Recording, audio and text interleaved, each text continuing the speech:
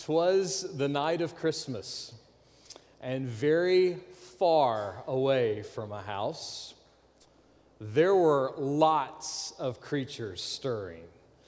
Not necessarily a mouse, but definitely sheep. There were a lot of sheep on Christmas night. You know, sheep are helpless animals. Why are they helpless? Well, they're not the brightest bulb on the tree. They're not the sharpest crayon in the box. They are a few tacos short of Fiesta platter. There are a few keys missing on their remote. They are a few Brady's shy of a Brady Bunch. In fact, for them to speed up, to slow down, they'd have to speed up just to stop. That sounded better when I started it. Sheep are not very bright. We kind of know that. It's interesting, that's not the only thing. Zebras, they stay together in what's called a dazzle. And giraffes stay together in what's called a tower. Owls have their own parliament together. Dolphins go to school together. And geese, they cruise around in that really cool V. But sheep don't do anything cool together. The only thing sheep do is wander. They just wander around. That's what sheep do. They wander. You get a bunch of sheep together, and within a few seconds, one of those sheep will say, "Ooh, look, butterfly," and off they go. And then another sheep will chase after a grasshopper, and another one will see an oasis of clover over on the horizon, and one will start jumping over fences, counting sheep eventually. Now, those sheep will, in no time, no longer be together. They will be all over the place. They'll be spread out. You see, that's why sheep need a shepherd. They need somebody to keep them together. They need someone to help them find what they really, really need in life. Someone to help them not chase after everything, and someone to make sure that they don't wander off into nowhere. You see, sheep are helpless. They're helpless because they don't have true wisdom. They're helpless because they don't love true wisdom. And they're helpless because they wander all over the place. But that's not the only reasons they are helpless. You see, bears, they have claws, and bees have stingers. Snakes have fangs. Skunks have spray. They all have something that they can do. But sheep, what do sheep have?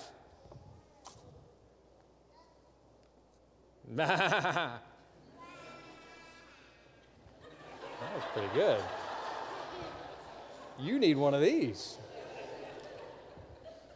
Yeah, there's nothing terrifying about a baa, you know? I mean, wolves don't run away when they hear a sheep baa. There's something not intimidating about the baa. You see, sheep, they're helpless because they don't have true wisdom. They don't love true wisdom. They wander, and they, by their nature, are defenseless. They don't have anything to protect themselves.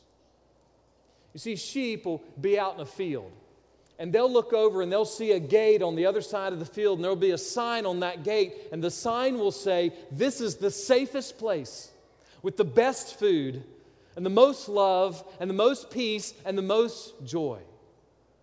But a sheep will say, it's on the other side of the field. I'd have to go all the way to the other side of the field to that gate. The sheep would say, what if I get over there and I don't like it? What if that shepherd won't let me out of the gate to go chase butterflies and grasshoppers? Yeah, that gate looks good, but I think I can just do things on my own. You see, sheep have a voice in their head that's constantly saying, just do it your way. Just do things your way.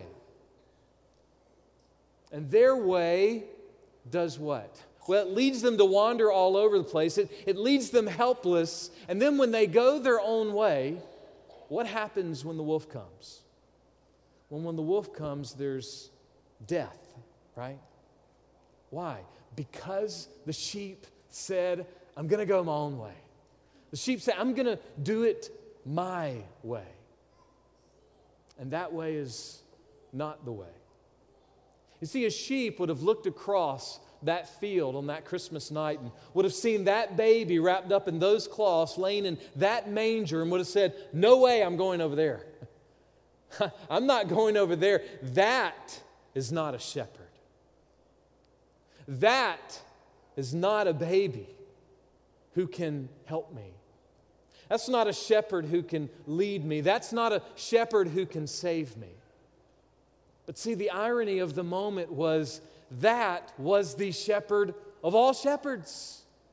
In fact, he was the only one who can help. He's the only one who can lead. He's the only one who can save.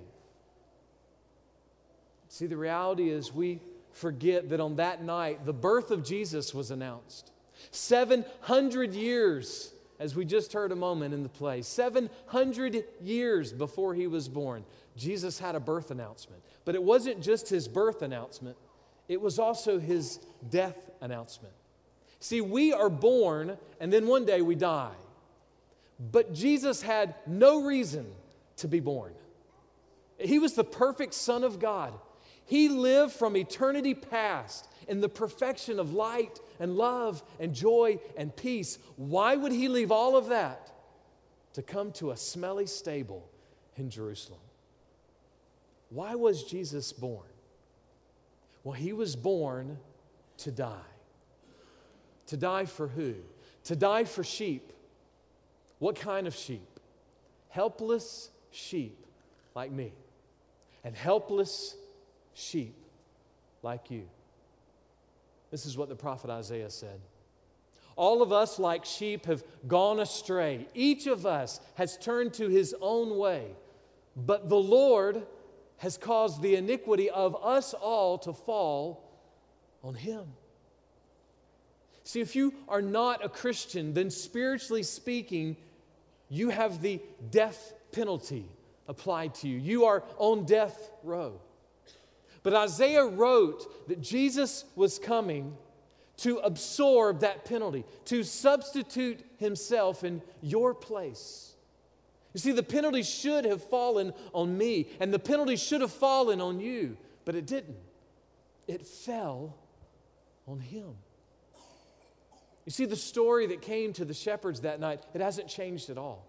The gospel is still the same, and the gospel is so clear. Unto you has been born a Savior, who is Christ the Lord. And that message means that your way ends in death. But his way leads to life. Life that is abundant and free for every single breath that you have left on this earth. But also life abundant and free for every single moment you have after you breathe your last breath on this earth. You see, the story that came to the angels, the story that came through the angels, the story that came to the shepherds, and the story of the manger, it's never changed. Don't wander. Don't die. But repent and come to Christ, because in him is life. Why? Because he is the Savior. And he is the King. And the King has come, and the King is coming again.